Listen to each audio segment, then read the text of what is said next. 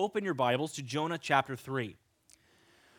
I don't know about you, but when I think of certain periods in history, particularly in American history, I have a tendency to think of those areas of time in terms of moral decency. I think of like the 1700s and the colonial era, and I have a romanticized view of the people as being generally kind and upstanding and good citizens, but in reality, that's not true.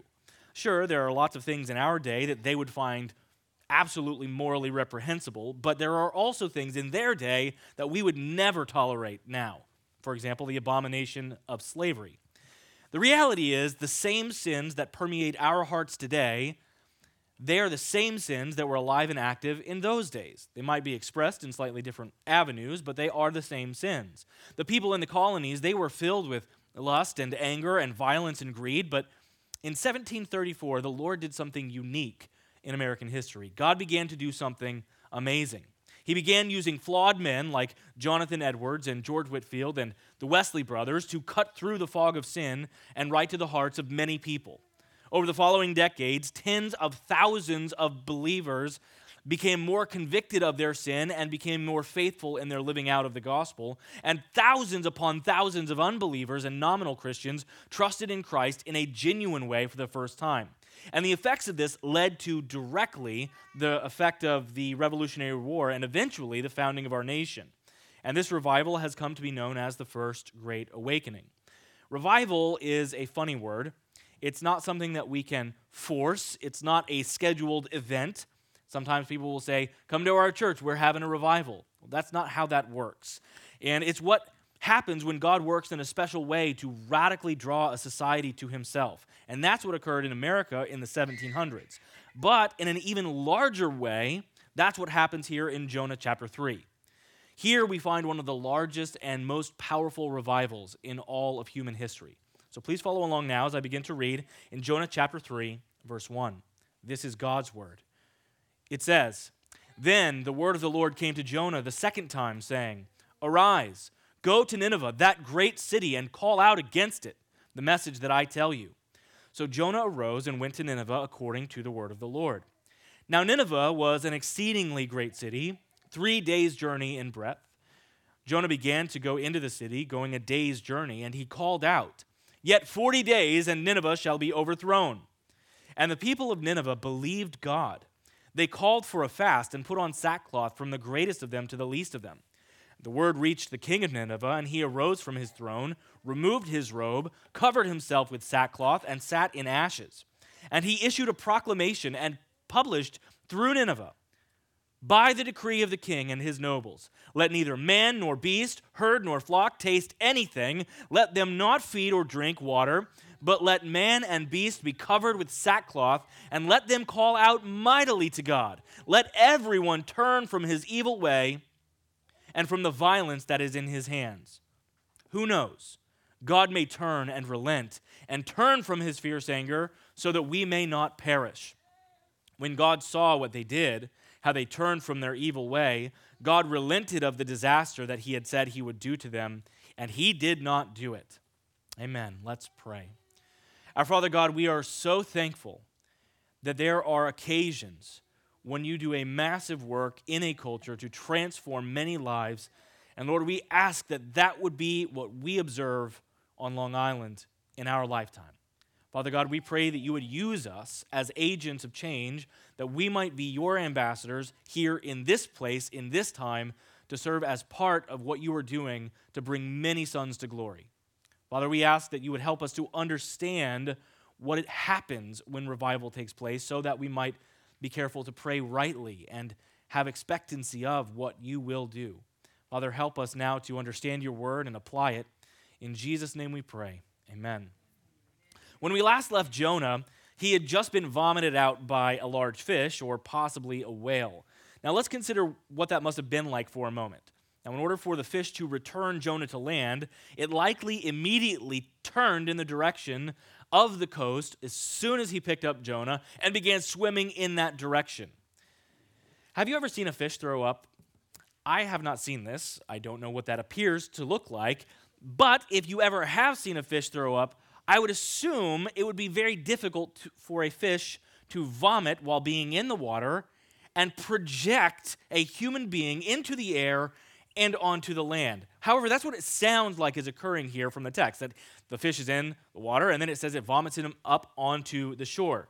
So what exactly is happening here? Most scholars actually believe that this word vomit does not actually mean to puke out the human being. Rather, it means to expel from or burst forth from, which is literally what the word means, to burst forth. And so more than likely, what occurs with this fish is that the fish swims in the direction of the beach and then is beached and is laying there in the hot Mediterranean sun until it bloats. And I don't know if you've ever seen this, but you can find videos, I found them myself, on YouTube of what happens when a fish bloats and then it bursts and explodes when it's on the sand. So most likely, this third day, Jonah is in the fish, he is praying, and the fish is actually on the shore, and after his prayer ends, the fish explodes, and he comes bursting forth, and is then sitting there on the beach, and that is where we find Jonah as we start our text this morning. Now, I see that some of you are looking at me thinking, wow, that's pretty disgusting, but honestly, what's the difference from being puked out of the side of a fish or puked out of the front of a fish? It's still being puked out of a fish. Consider what this would have done to Jonah's body. His skin was probably absolutely bleached from stomach acid. It's likely that his hair would have been falling out in patches. His eyes would probably have been a deep red from all the irritation, and his flesh would have been as wrinkled as a raisin. And honestly, worst of all, he would have smelled like the inside of a fish. But imagine for a moment sitting on that beach. Imagine being Jonah in that moment. I'm sure that immediately he was thanking the Lord that he was back on land. But God does not even give him a day to rest and recover before he begins telling him what's next. Instead, we find these words in Jonah 3:1. He says, "Then the word of the Lord came to Jonah the second time." So now it's time for Jonah to show that he is repentant, that it is genuine, by getting up and going right away the 2-week journey back to Nineveh. So today, our primary focus is not actually going to be so much on Jonah's heart. We've been talking about that. Last time we were together, we talked about how Jonah's heart was moved to repentance. Next week, we're going to see how God or next time we're together, we'll hear about the finality of what God's doing in his heart. But today, our main focus is actually going to be on what happens in the city of Nineveh. We are going to see the anatomy of a revival. So for this morning, consider yourself in the place of Jonah. As we consider his mission, consider your own. But let me first make sure that we're on the same page by defining our terms. I am defining the word revival to mean a broad-scale transformation of a culture that is rooted and grounded in salvation from sin. Now, this is important to define because there are massive and irreconcilable differences between this definition and other popular definitions or beliefs about what revival is. So let me share with you a few of the ways that people define or understand what they mean by the word revival. Some people define revival as a cultural return to morality. Just going back to the good old days. We're going to stop doing all these bad things and start doing good things as a culture. But this is a problem of order. Morality follows conviction that comes from knowing and following Jesus. So this is a mistaken comprehension of order. Some people define revival as a group of believers who are coming to a deeper sense of God's presence or a more deeper expression of emotional worship. And while I acknowledge that those things can and certainly will accompany revival, they are the symptoms of the actual change. True revival is built on repentance, not merely on emotion. Many times when you hear people saying that there was a revival, they mark that and they define that and they give evidence of that by people crying or weeping or bowing or whatever. But if there is genuine repentance, it will not be momentary, it will be lasting. It is much deeper than emotion. One scholar defines revival as God's invasion into the lives of one or more of God's people in order to awaken them for kingdom ministry. Now, this I actually found this week in a book that was recommended to me on parenting by Rocky, who is downstairs in the overflow this morning. If you want to learn more about that book, you can learn from him. And I will say that's actually a pretty good definition. However, it's failing in terms of scope regarding what we're discussing today. That is an excellent definition of personal revival. However, it does not fit what is happening in our text this morning, where it is wide scale. That definition focuses on individual hearts, where what we are seeing in Nineveh is when an entire city turns to the Lord. We have seen this occur in various places throughout history. So again, for today's purposes, we are going to define revival as a broad-scale transformation of a culture that is rooted and grounded in salvation from sin. So now that I've defined revival, allow me to defend its presence here in this chapter. And there's a reason that I need to do that. There are many people in the theological world across the spectrum who would look at this passage and they would say, this is not genuine salvation taking place. They would say that this is a temporary conviction of evil, but there is actually no salvation from eternal destruction. Sure, God let their city survive, but he did not save their souls. Many people would argue that that is the case. However, the reason that they doubt the legitimacy of this revival is that roughly 100 years later, God judged the Assyrians and Nineveh, and it was completely annihilated because of their wickedness. And so they will say, it's impossible that you could go from 100 years of being completely revived to being completely destroyed. Not only was that possible, but it is certain. Consider what Jesus said about these people that we are reading about today. These people in Nineveh. Here's what Jesus says in Matthew 12:41. The men of Nineveh will rise up at the judgment with this generation, and they will condemn it, for they repented at the preaching of Jonah. And behold, something greater than Jonah is here. In other words, these people in Nineveh genuinely repented. According to Jesus, he reveals that from heaven's perspective, this was a genuine heart change that pleased the Lord. So for that reason, we are going to spend the rest of our time drawing out 4 observations about revival that we see here in this chapter. This is the command that God gave to Jonah in verse 2. He says, "Arise, go to Nineveh, that great city, and call out against it the message that I tell you." Now, for those keeping score, this is nearly identical to the calling that God gave Jonah back in chapter 1. There is only one key difference that is now included, and that is that God says these words, you are to inform them, quote, "the message that I tell you." In other words, now he is saying the exact same thing, but Jonah, I'm going to put words in your mouth. Now, here is our first observation of the morning, and that is that revival comes through words. Now, that might sound obvious, but I feel like a lot of us need to hear and be reminded this truth. Jonah was commanded to speak, but Jonah was not free to speak whatever words he wanted. His responsibility was to loudly declare with great passion the words that God would give him to speak. Now, this is true of any faithful preacher. It is not the job of a pastor, for example, to promote his own agenda. Preachers are not merely called to be entertainers or comedians or storytellers, although God can certainly gift pastors or preachers in that way. The call of a preacher is to speak God's word. Now, I have to remind you, and I have said this many times, I have no ability to help you apart from God's word.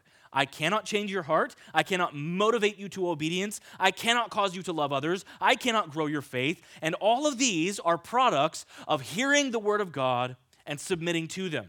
It is a product of the Holy Spirit working through God's word, and that comes through speech. Now, we cannot and we must not deviate from the calling to preach the word. And likewise, as believers, you have the calling to carry this message as well. This is not to be relegated to a pulpit. 2 Corinthians chapter 5, verses 18 through 20 refers to you and I as ambassadors for Christ. It is our responsibility as citizens of heaven to live here as ambassadors. We have a political domain. We are representatives of another kingdom, and it is our responsibility to declare and proclaim and represent our king and his agenda here in this place right now. Now, how can we remain silent? I want to ask a question that I hope you will not just answer quickly and move on from. But I want to know how many people in your life are unaware that you are a Christian. How many people has God placed within your sphere of influence who have no idea what you believe?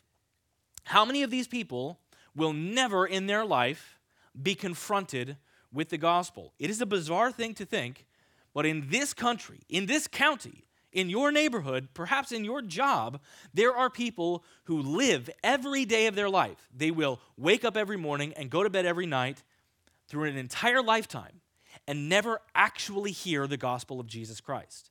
They will hear a lot of caricatures of it. They will get an idea from TV of what Hollywood thinks of Christianity. They will have a sense of what maybe the church might teach, but how often are they actually going to hear the truth of God's saving grace? That is our calling, to proclaim this good news. Now, there is an old quote that is falsely attributed to St. Francis of Assisi that says, "Preach the gospel always, if necessary, use words." Have any of you heard that? You've heard this, right? That is a horrendously bad quote. It is a terrible saying. I like how one pastor explains it. He says that this is like saying, feed the hungry always, if necessary, use food. You cannot do what he is calling you to do, preach the gospel, without words. Our message is a message not just of moral superiority or an attitude reform, which is what people might see in you. They must also hear the gospel in order to be saved from their sin. Nobody is going to learn that from your work ethic or from your neighborly attitude. So as obvious as this may sound, it must be said that revival will never, ever, ever, ever come without this. Preach the gospel with your words. Verse 3 says, Jonah arose and went to Nineveh according to the word of the Lord. Now, Nineveh is one of the oldest cities in the world, and the ruins of it are still there in modern-day Iraq. And this text tells us that Nineveh was an exceedingly great city, and it refers to it as being 3 days' journey in breadth. Now, let me clarify. This does not mean that it took Jonah 3 days to arrive there from the beach. Now, if you take out the map in the back of your Bible and you begin doing some examination, you will see that there is no possible way that anywhere in the Mediterranean is within 3 days of this place. The fastest he would have arrived would have been in about 2 weeks' time, and that's if he was riding in a cart or on an animal. It is a long journey of great distance in order for him to arrive in Nineveh, no matter where that fish landed on the coast. So when it's talking here about these 3 days, it is not discussing how long it took him to get there, but how wide across the city actually is. Now, the indication is that Nineveh was such a large city that it would take you literally 3 days to walk across it. And many people have looked at that and scoffed and said, there were no ancient cities that were that big. Well, it's important to remember two things about this. First of all, in part, this would be due to the fact that they did not have highway systems or road systems like you and I do. In fact, they would intentionally convolute their streets in order to make it difficult for anyone unfamiliar with the city to make it to the city center quickly. They wanted you to have to wind through every neighborhood possible in order to get downtown, so that if there was an invading army, it would take a long time for them to find the wealthiest people. And so those who had less were more on the outskirts, and it was more likely that it would take time for that invading army to make it across. So it does absolutely make sense. And remember that in those days, most people would have also had a small patch of land because that's how they would make their food, by growing it in their backyard for themselves. So this was, either way you look at it, a massive city, and its population is estimated to have been between 600,000 and 800,000 people. Think the city of Boston. Same size, twice as wicked. Now, Jonah walked a full day into the heart of the city, and there he began to preach the word of the Lord that he gave to him, and he called out these words, "Yet 40 days, and Nineveh shall be overthrown." Now, here's the question. Is that all Jonah said? I mean, in Hebrew, that's 5 words. He says, "Yet 40 days, and Nineveh shall be overthrown." Now, that's an incredibly short sermon. And that's efficient. Right? I'm preaching to you. If I could preach to you in 5 words, that would be great. But here what we see is this is probably a summary of the many words that he preached, but it gives you the heart of the message that was given to them. Yet 40 days and Nineveh shall be overthrown. Now God, as he so often does, was using the threat of judgment in order to bring people to an awareness of his power and also of his perfect standard. And as we're going to see here in the next chapter, Jonah has no interest in these people being spared. His desire was actually to see this take place, that in 40 days they would be wiped off the map. Now this leads me to believe that even though he was obeying God, I doubt that he was very enthusiastic about this sermon. He was probably not working hard to persuade the people to change. He wasn't pleading with them to repent. He wasn't seeking them to reconcile with God. Jonah was literally doing the bare minimum necessary to not get eaten by a fish again. He was just going through the motions. He did what God said to do, but clearly his heart is not in it. Which brings us now to our second main observation of the morning, which is this. Our message is the gospel. Now here we find ourselves contrasting a little bit with Jonah. Whereas Jonah was called to bring a message of destruction, we also carry the words of deliverance. Jonah preached about impending doom, but he failed to proclaim the way of escape. Now obviously, the people of Assyria understood intrinsically that by warning them, God was indicating that there was a chance for repentance. Phil Johnson explains it this way well when he says, judgment is always conditional, even if the condition is not stated. In other words, they would have understood if God wanted to kill us, he could just do so without talking to us. But instead, he has sent us a messenger. Therefore, he is warning us. So even though Jonah doesn't teach them about repentance, we still see that they consider there may be an opportunity to cause the Lord to hear their cry through repentance. Now, here's what you and I must understand, that we are called to preach judgment. There are many places, many churches, many Christians who do not like the idea of preaching the judgment of God. But just like Jonah did, we are called to tell people there is hell to pay. There is danger to continue on in rebellion against God. There is going to be a judgment day. Now, we preach judgment, but we always preach a conditional judgment. We must inform the world that there are dire consequences to rejecting Christ. However, we must also preach to them the good news. That's the bad part of the good news. Well, there is also redemption available. Have you ever been in the city and you've seen somebody who's standing in a box?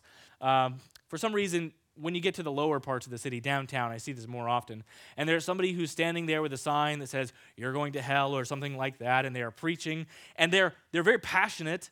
But as they're talking to those walking by, they're declaring that you are on your way to hell. Now, interestingly, as a Christian, at one point, I remember walking past one of these people and him telling me, pointing at me, telling me, "You are going to hell. You are a liar. You are a thief."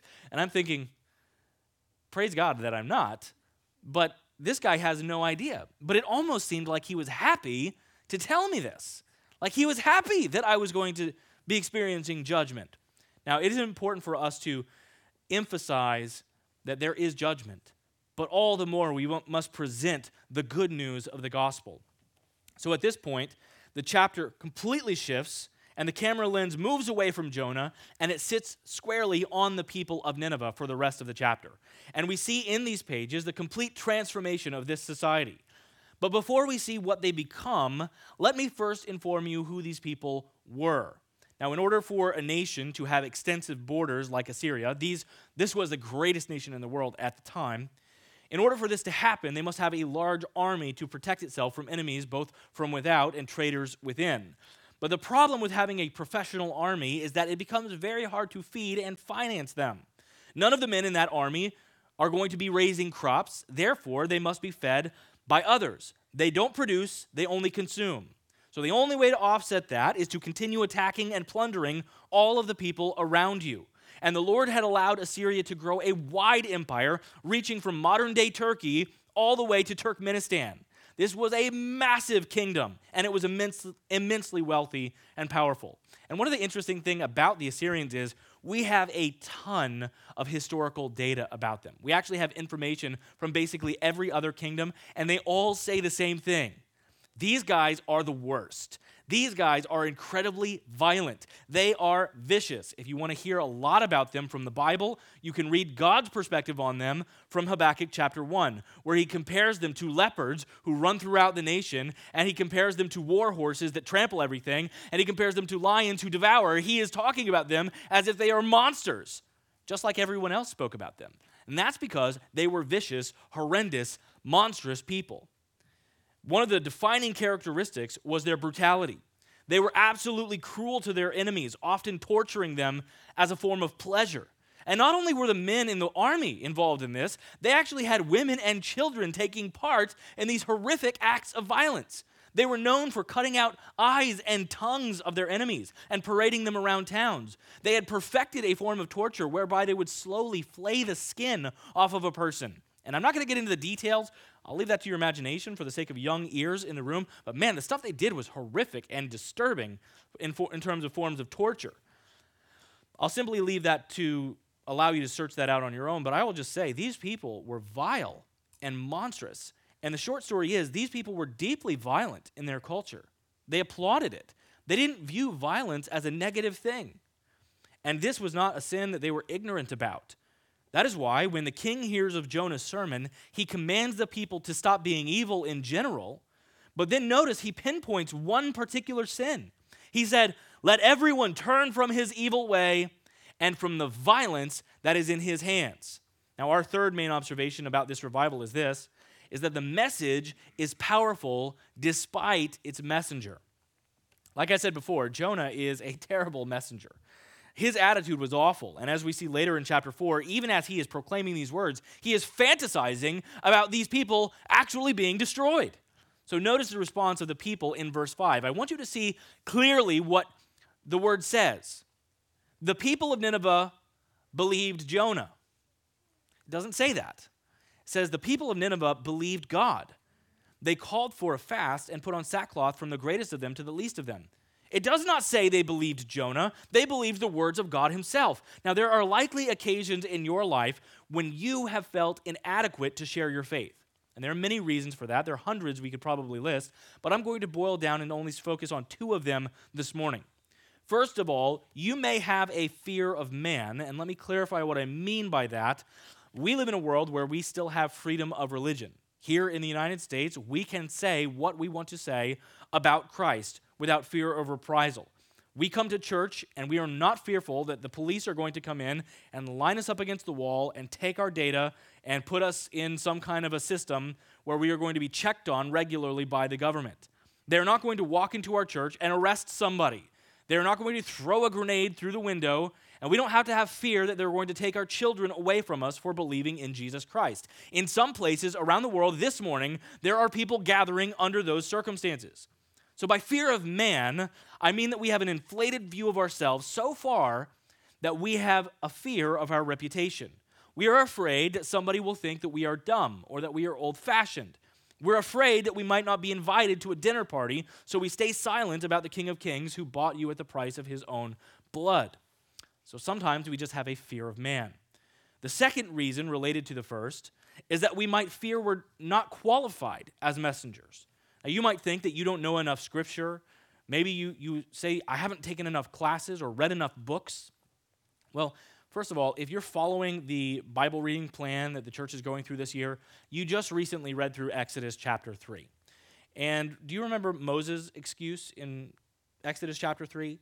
He said to God, when God told him to go back to Egypt and speak to Pharaoh, he says, "Who am I that I should go to Pharaoh and bring the children of Israel out of Egypt?" Moses feels his inadequacy as a messenger. But notice what God does not do. God does not come to Moses and say, well, guess what, Moses? You're actually a lot better than you think you are. You're actually much more capable than you expect. Like, you're going to go in there and you're going to rock this thing. Don't worry at all about who you are. I know that you are perfectly strong enough to go do this. Now, God doesn't say anything like that. He doesn't speak about his skill or his capability. God replies, I will be with you. That's it. And that is the answer. In the very next chapter, Moses actually doubles down on his desire not to go back to Egypt, and he uses this excuse, I'm a poor speaker. He says, "Oh Lord, I am not eloquent, either in the past or since you have spoken to your servant, but I'm slow of speech and of tongue." And then the Lord said to him, "Who has made man's mouth? Who makes him mute or deaf or seeing or blind? Is it not I, the Lord? Now therefore go, and I will be with your mouth and teach you what you shall speak." You don't have an excuse. You might not feel adequate. Moses was not adequate. You are not adequate. You cannot do anything to create revival in one person or in a culture. You can't do that, but you can be faithful, and God can do that. Moses was not eloquent, but God said, it's not about you or your abilities, it is about me. And so God often uses unskilled, untrained, unlikely vessels like you and me to be agents of action in bringing about revival. God can and he will use your efforts far beyond your abilities. So yes, study to show yourself approved. Yes, memorize scripture. Yes, take classes and read books. Yes, be ready with an answer to anyone who asks. Be prepared in season and out of season. Yes, be ready. But also be faithful to trust that God is the one who brings the increase and that revival comes from the work of his hands. Paul planted, Apollos waters, but God brings the increase. So let the one who boasts boast in the Lord. He gets all the glory. Which brings us to our fourth observation regarding revival, which is that true revival is grounded in a fear of the Lord. Follow along starting again in verse 6. It says, "The word reached the king of Nineveh, and he arose from his throne, removed his robe, and covered himself with sackcloth, and sat in ashes. And he issued a proclamation and published throughout Nineveh, quote, 'By the decree of the king and his nobles, let neither man nor beast, herd nor flock taste anything.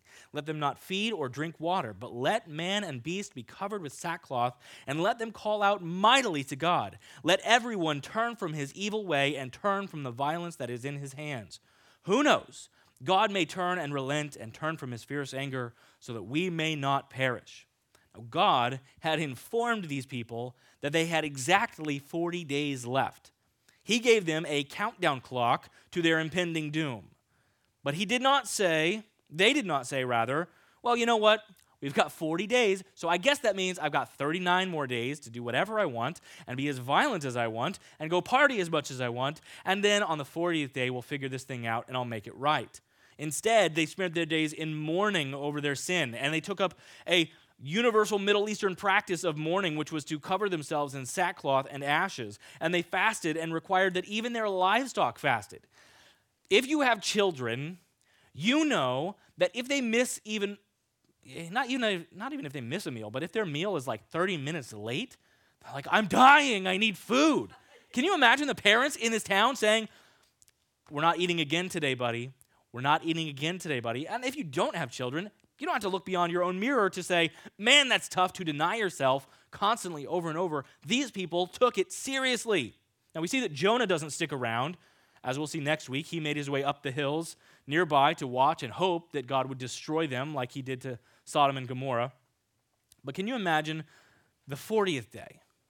Can you imagine being in Assyria, waking up that morning, wondering if what you had done had pleased the Lord? Wondering if judgment was still coming. Now, I don't know what you would be doing, but I would probably be gathered together with my wife and kids, pleading with the Lord, "Oh, please be merciful. Please, God, be merciful. Don't destroy us, we pray." And every hour that ticked by on the clock would be another indication of God's mercy.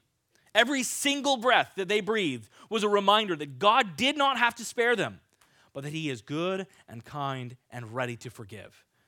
But in reality, that's not actually much different than our scenario right here and now. Because God has put a countdown clock over your life, you just can't see it. It's right over your head, but you can't find it. God has not told you the days of your life like he had told to Nineveh. He has not told you how long it will be before you experience that judgment, so do not wait. Do not rely on patience. Know that your days are numbered. If you're not a Christian, please understand that you are living under the ticking clock of God's judgment. Psalm 90 says, "Teach us, Lord, to number our days so that we might get a heart of wisdom." Number your days. Know that you are standing at the precipice of hell itself. The Assyrians had a countdown to their destruction if they failed to repent. Unbelievers, so do you. You just don't know where that hour hand is. So repent, I plead with you, repent and trust in the Lord and seek him. For as the word says, today is the day of salvation. God never makes empty threats, and if he promises judgment, he will send judgment. However, we also see that with every threat of judgment, there is also a call to repentance. We see that God is faithful to receive anyone who will turn to him. Verse 10, when God saw what they did, how they turned from their evil way, God relented of the disaster that he had said he would do to them, and he did not do it. Thank God that he is merciful to individuals like you and I. So, if you are a believer, This should spark revival in your own heart, a passion for the Lord in your own heart. Now, we might not see revival occur on a broad scale on Long Island like we see here in Nineveh. We might not see it be as all-encompassing as the First Great Awakening, but large-scale transformation begins with individual hearts being transformed. So pray with me that the Lord would heal our land and that he would do radical work to transform our culture by first transforming people. But pray that that would begin with us. Put feet to your prayers as we seek to be the light and the salt of the world, so that just like the people of Nineveh, we would see many sons and daughters brought to the family of God. We want to see that revival take place here. I encourage you, don't just go through the motions of Christianity. Trust in the Lord with all your heart. Let's pray.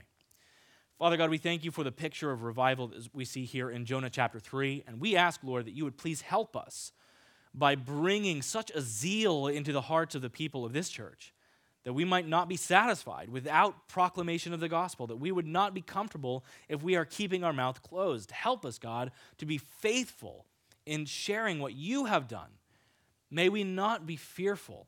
May we not be terrible representatives like Jonah. Lord, help us to be good representatives of Christ by proclaiming both by our lives and especially with our words what you have done for us.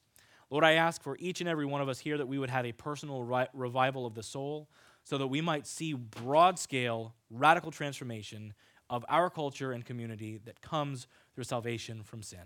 In Jesus' name we pray. Amen.